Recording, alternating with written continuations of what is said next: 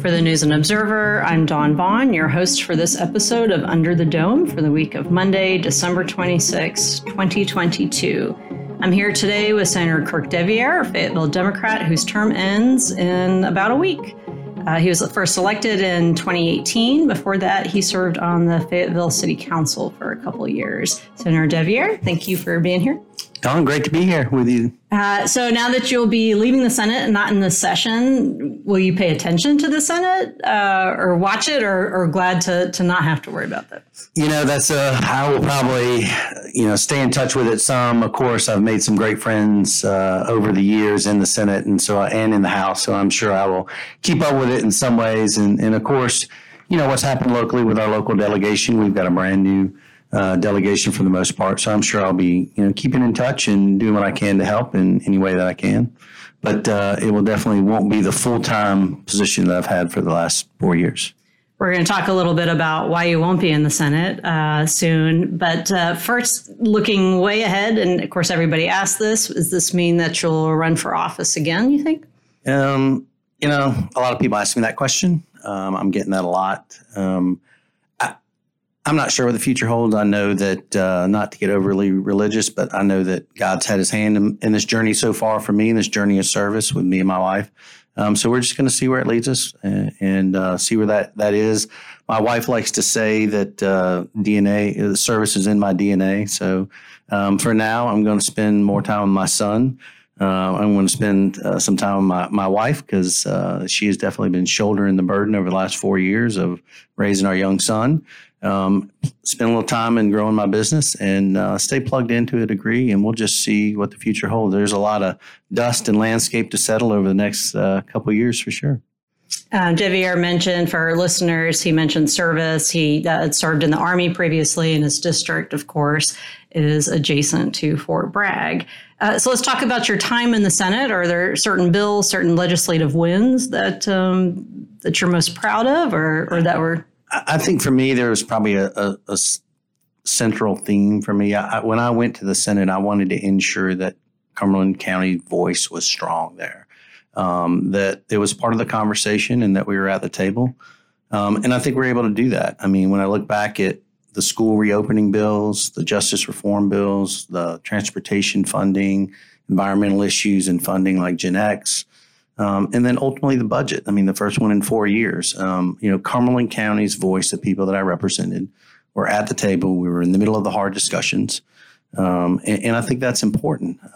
And that's really what I set out to do. So there was a lot of accomplishments over our 4 years. But for me, I think probably the biggest accomplishment was what I believe was my number one job in the Senate, and that was to help people in my district.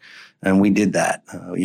Our office answered over 4,000 constituent requests and asked for help over the time I was in the Senate. And just the stories and the way that we were able to help individual people that had lost their job or couldn't get their homes or were struggling with after hurricane recovery with a rebuild program or with Gen X or a litany of things, being able to help them individually truly was something that I will take with me and that touched my life. So let's talk about two of the things that you mentioned, and that'll be a segue into when we start talking about the last primary. You mentioned the schools reopening and the budget.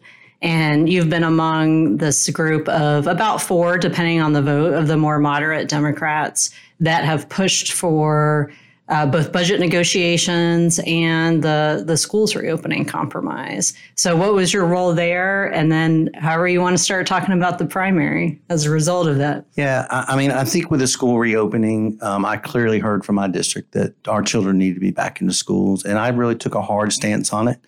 Early on, I took a hard stance on it. I knew that the COVID was beginning to subside. We had a vaccination that was out there, or vaccine that was out there. I took a hard stance against a lot in my party, to include the governor. But I think it forced some conversations. That was one of the votes that I voted to override a veto. And I think that brought people back to the table, and that we had a group that worked hard. I got my hats off to Senator Deanna Ballard, who worked hard on that. But it brought people back to the table. We found a compromise that the governor and the General Assembly could live with, and we moved forward. And more importantly, we got kids back in school. And was something that I believe my district wanted. And when you look at the budget,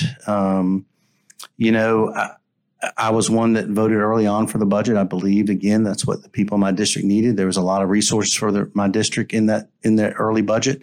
And as we progressed, there were 4 Democrats that were on the conference committee. And I think once, a lot of conversations happened in between the legislative leadership and the governor. And I think once Medicaid came off the table and the discussions really stalled, and stopped between the governor and the legislative leaders, I think that's when you saw the group of us kind of push in and say, we've got to get to a budget. I said that all along. Anybody that I talked to, I said, including you, Don, in one of your interviews, we have to find a compromise for this budget. And so I think, we leaned in, and there were some, great Republicans on the other side of the aisle, and the 4 Democrats, at least in the Senate, and the group that was in the House on the conferees. And I think we just, tried to find common ground and tried to get to a compromised budget, and it was the first one in 4 years, and North Carolinians deserved a budget. Once again, some viewed that as, that I was bucking the party line. And, even though there was 4 of us that were working, I viewed it as we were working in the best interest of not only my community, but the people across the state, no matter which side of the aisle they were on or who they were or where they lived. We needed to have a budget because we hadn't had one in 4 years, and things needed to happen. It was also late. Those of you that are, of course, all of you that are familiar with the legislature will remember this. Of new listeners, some context you should know is that the state budget, the 2-year budget that's passed during the long session, which will happen again this coming year, did not become law until almost Thanksgiving of 2021. Now, the fiscal year starts July 1st. So all this stuff was delayed. And the way North Carolina state government works is that there's no shutdown like in the federal government. It just stays at the same spending, but it causes a lot of problems. People don't get raises. Nobody's happy with it. So the negotiations, including the long stalled time, drug out for a really long time before Cooper signed that into law. So that was right before the holidays. And then after the holidays and into this year comes primary season, and you were running again, and then something happened. So tell us in your words what happened, how you found out about what was going to go down. Well, I don't think it was a surprise to me. Maybe a surprise at who ended up being my primary opponent. But the political machine, as I'll call it, the political arm of Governor Cooper threatened me early on. And they said, they'd primary me. And that was a clear threat, and they made good on it. They did. That included actively recruiting in my district and talking to people along with a poll that went along with it. So I had an idea of who my opponent may be. And I just think it boiled down to, a different way of looking at it. I mean, I believe that, they wanted me to be loyal no matter what, push the button that they tell me to push or wanted me to push. But I was elected, and I believe that I was elected to do what's right for my community, for the people in my community and the people across the state. And unfortunately, those positions get crossed sometimes. What's right for your community and what's the party loyalty line. But I wouldn't change anything that I did. I think maybe the only thing that I would do is maybe try to have, deeper conversations or more conversations or direct conversations with Governor Cooper during those hard times when some of those hard votes were happening versus it being filtered through other people. And don't get me wrong, we did have some conversations in the mansion one-on-one and with other groups. But I think there's a time where you can't filter it through other people. I was very focused on solutions and was very pragmatic about it. I built relationships to find those compromises. But I just think we got crossed. I was focused on solutions. We were focused. Other people were focused on just that extreme party loyalty. And it unfortunately it caused a primary that was very well funded on the other side. And I'm ultimately not, I ultimately lost the primary as people know. But it's interesting to look that of the four people from the budget, and people want to point back to the budget, but I believe it was bigger than just the budget. Of the four people that was on the conference committee with me in the budget, I'm the only one that got targeted. The other three are Senator Paul Lowe, Senator Ben Clark, and Senator Don Davis. Davis and Clark both ran for Congress. Clark lost. Davis won. And Lowe, I believe, he won re-election, so he'll be in the Senate this coming year. I did a story maybe a year or two where he changed his vote after Cooper asking him that he pointed out. So why do you think that you were singled out as the target then? I don't know. That's a question for not me. But I still believe, Governor Cooper and I, we share a lot of the same values and visions for people in North Carolina. I've said that before. I believe that it's unfortunate that his team viewed me as a threat versus an ally, especially with the work that we were able to get done and how we were able to move things forward. But I also learned that once you cross that team, you've crossed that team and you're on the outside, and you just need to know that. What do you mean by the team? I just mean there is a political machine that operates. That's nothing new, especially probably in your world or your listeners' world. I mean, that's politics. That's how it works on both sides. You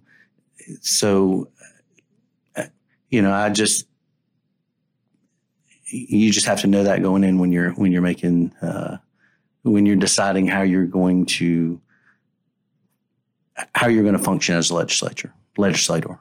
You're not the only budget conferee that you said it's not just the budget that lost their election. Brian Farkas in the House lost his election. Of course, that was in the general election, not the primary. No other candidate had a governor-endorsed opponent on the other side against him in a primary.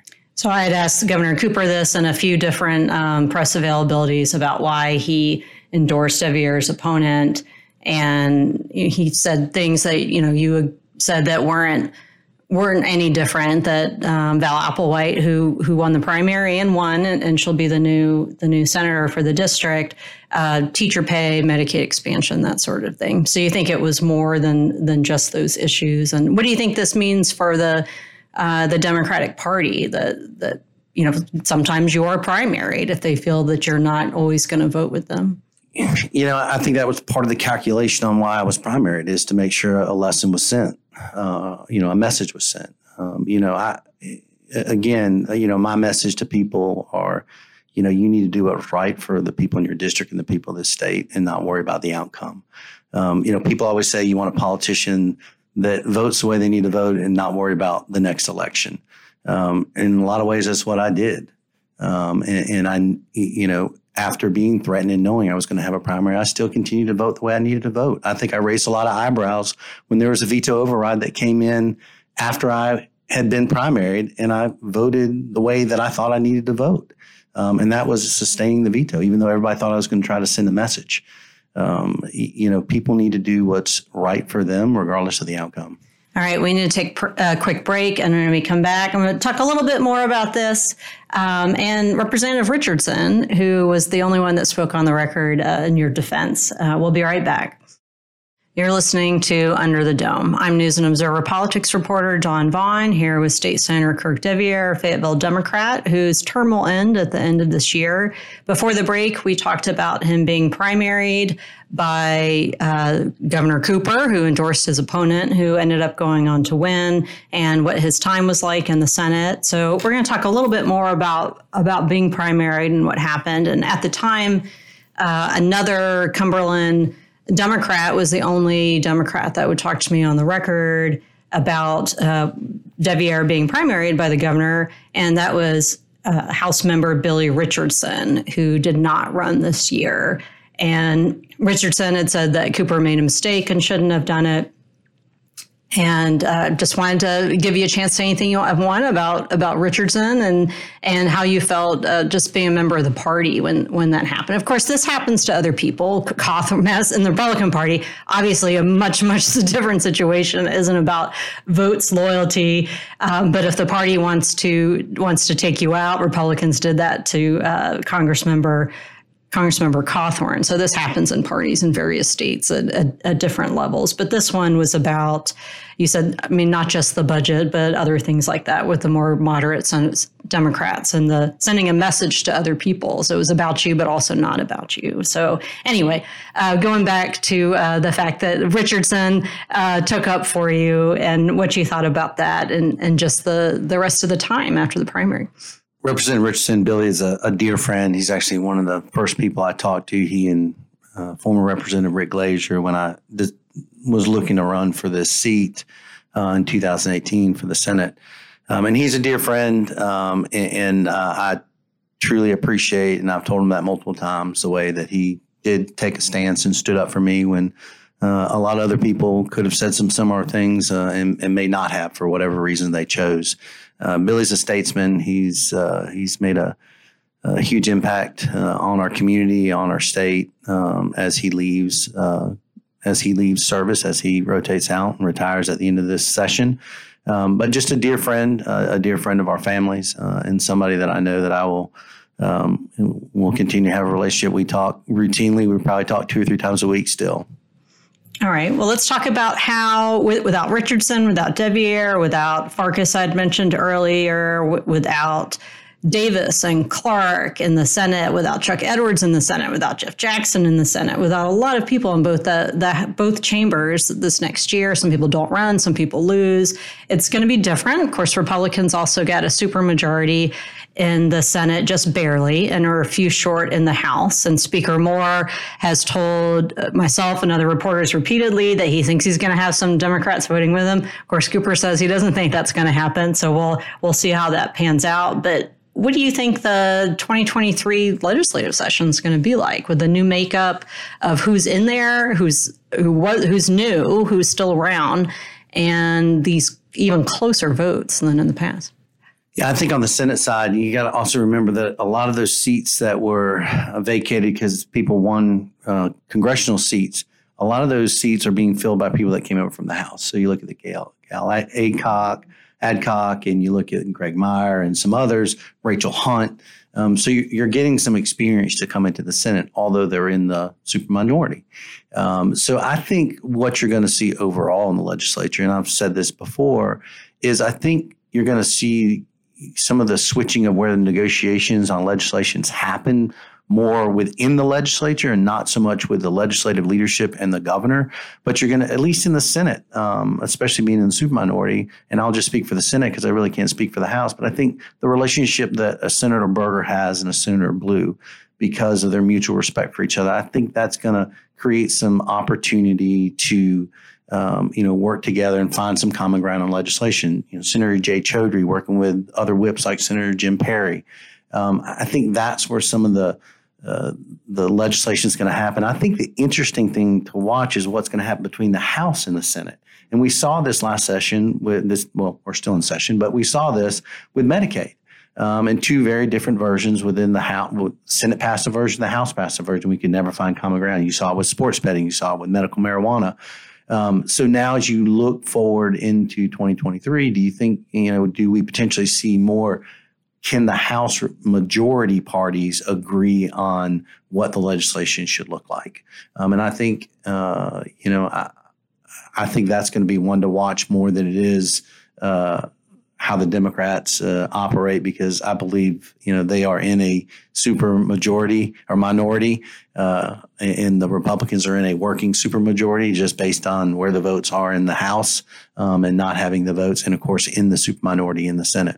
You had mentioned Republican Senator Deanna Ballard with the schools reopening negotiations. She lost her primary. She was double bunked with Senator Ralph Heiss, who will be back. He's one of the approps chairs, so he'll have a leading role. But without Ballard on the Republican side, she's a very prominent senator with fewer Democrats. Who do you think of Democrats or Republicans too are going to be some of those key negotiators, people that will have a stronger voice, whether within floor speeches or behind the scenes, or who do you think should that maybe doesn't already that's been in the Senate and is reelected? That's a great question. I mean, I think you'll continue to see, I think you'll see Michael Lee, who's I would say is a very, a moderate member of their caucus. I think you'll see, especially on the education side, I think you'll see him. He's extremely articulate, has a good grasp of what's important to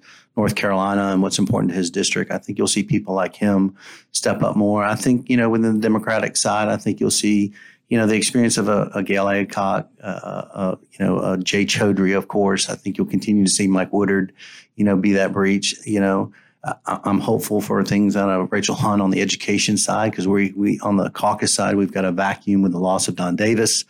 So I think you're going to see some active voices. I think there's strong voices on both sides. I think you'll hear more out of Senator Newton as a majority leader, of course, Senator Perry and his role. I think you'll continue to see Senator Johnson from a commerce standpoint. And when you look at transportation issues, which are probably going to be front and center in 2023, the dynamics with Senator Sawyer working and setting up this NC-10 program, working with Senator Woodard and working with Democrats, bringing them into the process. I think that's what you're going to see more of. I'm hopeful that we're going to see more of that. Now, given Republicans are going to be able to set their agenda. They don't have to ask any Democrats anything ever if they don't want, right? But I think that, what I saw is they do at certain times on certain issues, they want that input, and they do understand that. And I think a willingness for the Democrats to find the issues that they want to find some common ground and advance their agenda, advance the things that are important to them. I think they're going to have to find where they can work and where they're willing to push to, and on those things where they need to draw a line. Whether it's around, voting rights or women's reproductive rights and abortion, then they're going to have to find those lines where they're going to have to draw. I think it's just going to be a different makeup. I think the negotiations are truly going to happen in the Senate, in the House, and then between the House and the Senate, more so with the governor and the legislature. Do you think it's kind of just what we've already been hearing from Senate Leader Berger and House Speaker Moore? The House and Senate Republicans are on different ends of, you mentioned reproductive rights with abortion. Berger has said, at the end of the first trimester, or if they do anything at all, where the House listening to more where his personal opinion is, it's much earlier. So we'll kind of see where that comes out. I'm sure there'll be lots of bills that are filed, but those that actually advance. Do you think because the Senate has that definite supermajority, what they want is going to, ultimately be the winner with what the language is and bills that pass in the House, or kind of depends on the issue? Maybe? I think it's going to really depend on the issue. I think when you look at reproductive rights and the abortion issue specifically, I don't think all the caucuses have really sat down and figured out where they want to go. Both on the Democrats and the Republican side, are the Democrats going to be willing to lay a compromise, or are they going to lay a hard line at certain weeks, or where are their red lines going to be, so to speak? Are the Republicans going to be able to, with their different, between the House and the Senate, are they going to be able to find a compromise that both chambers can live with? That can be very difficult, and that can take some time. I mean, again, I point back to some of the legislation we had this session with Medicaid and with. You think they'll actually pass Medicaid? I think we're going to be in the same boat again. I mean, I think the steps that we made this session get us that much closer. And I was extremely hopeful that we'd get it across the finish line before the end of the session. I really thought we were going to. I think time just kind of ran out in the election and everything else that happened around it, and the dynamics of the supermajorities play into it as well. I still think, the House and the Senate have to work through their points. I think it'll be a little bit easier now, because now it's going to really be a decision for the House and the Senate, and the governor can sign it or not sign it. But I believe it'll be, they will work something out, but it will be on their terms. All right. So it's about time for our picks for headliner of the week. But real quick, one more question. What's something about either the people or the building itself that new lawmakers should know about the legislative building? One, try to learn your way around quickly, especially in the legislative building. But I think second, whether you're in the Senate or the House, get to know your principal clerk. On the Senate side, Sarah Holland is she's a wealth of information, and she'll always point you in the right direction and understand the importance of the general staff that is there and the resources that they can provide you. All right. Shout out to the clerks. All right. Now it's time for our picks for headliner of the week. Senator deViere, you go first.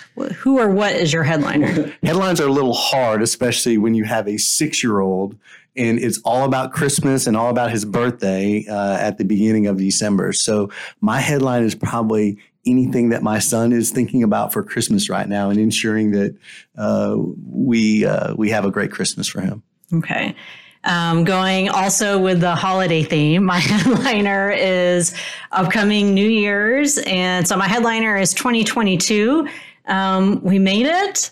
I saw a meme the other day that was like, nobody make these big plans for 2023 is going to be your year. Let's just all tiptoe into it quietly. Don't disturb anything. Like, let's just ease in and hope everything goes well. So I hope everyone eases out of 2022 and eases into 2023 just fine, and that we all have a great year. Senator deViere, thank you so much for being here today and talking with me. I'm Dawn Vaughn for the News and Observer. Thanks for listening, and we'll talk to you next time. For more from our politics team, subscribe to the News and Observer at newsobserver.com/subscribe. Follow us on Twitter at Under the Dome and NC Insider, and sign up for our weekly political newsletter, also called Under the Dome, at newsobserver.com/newsletters. Thanks for listening.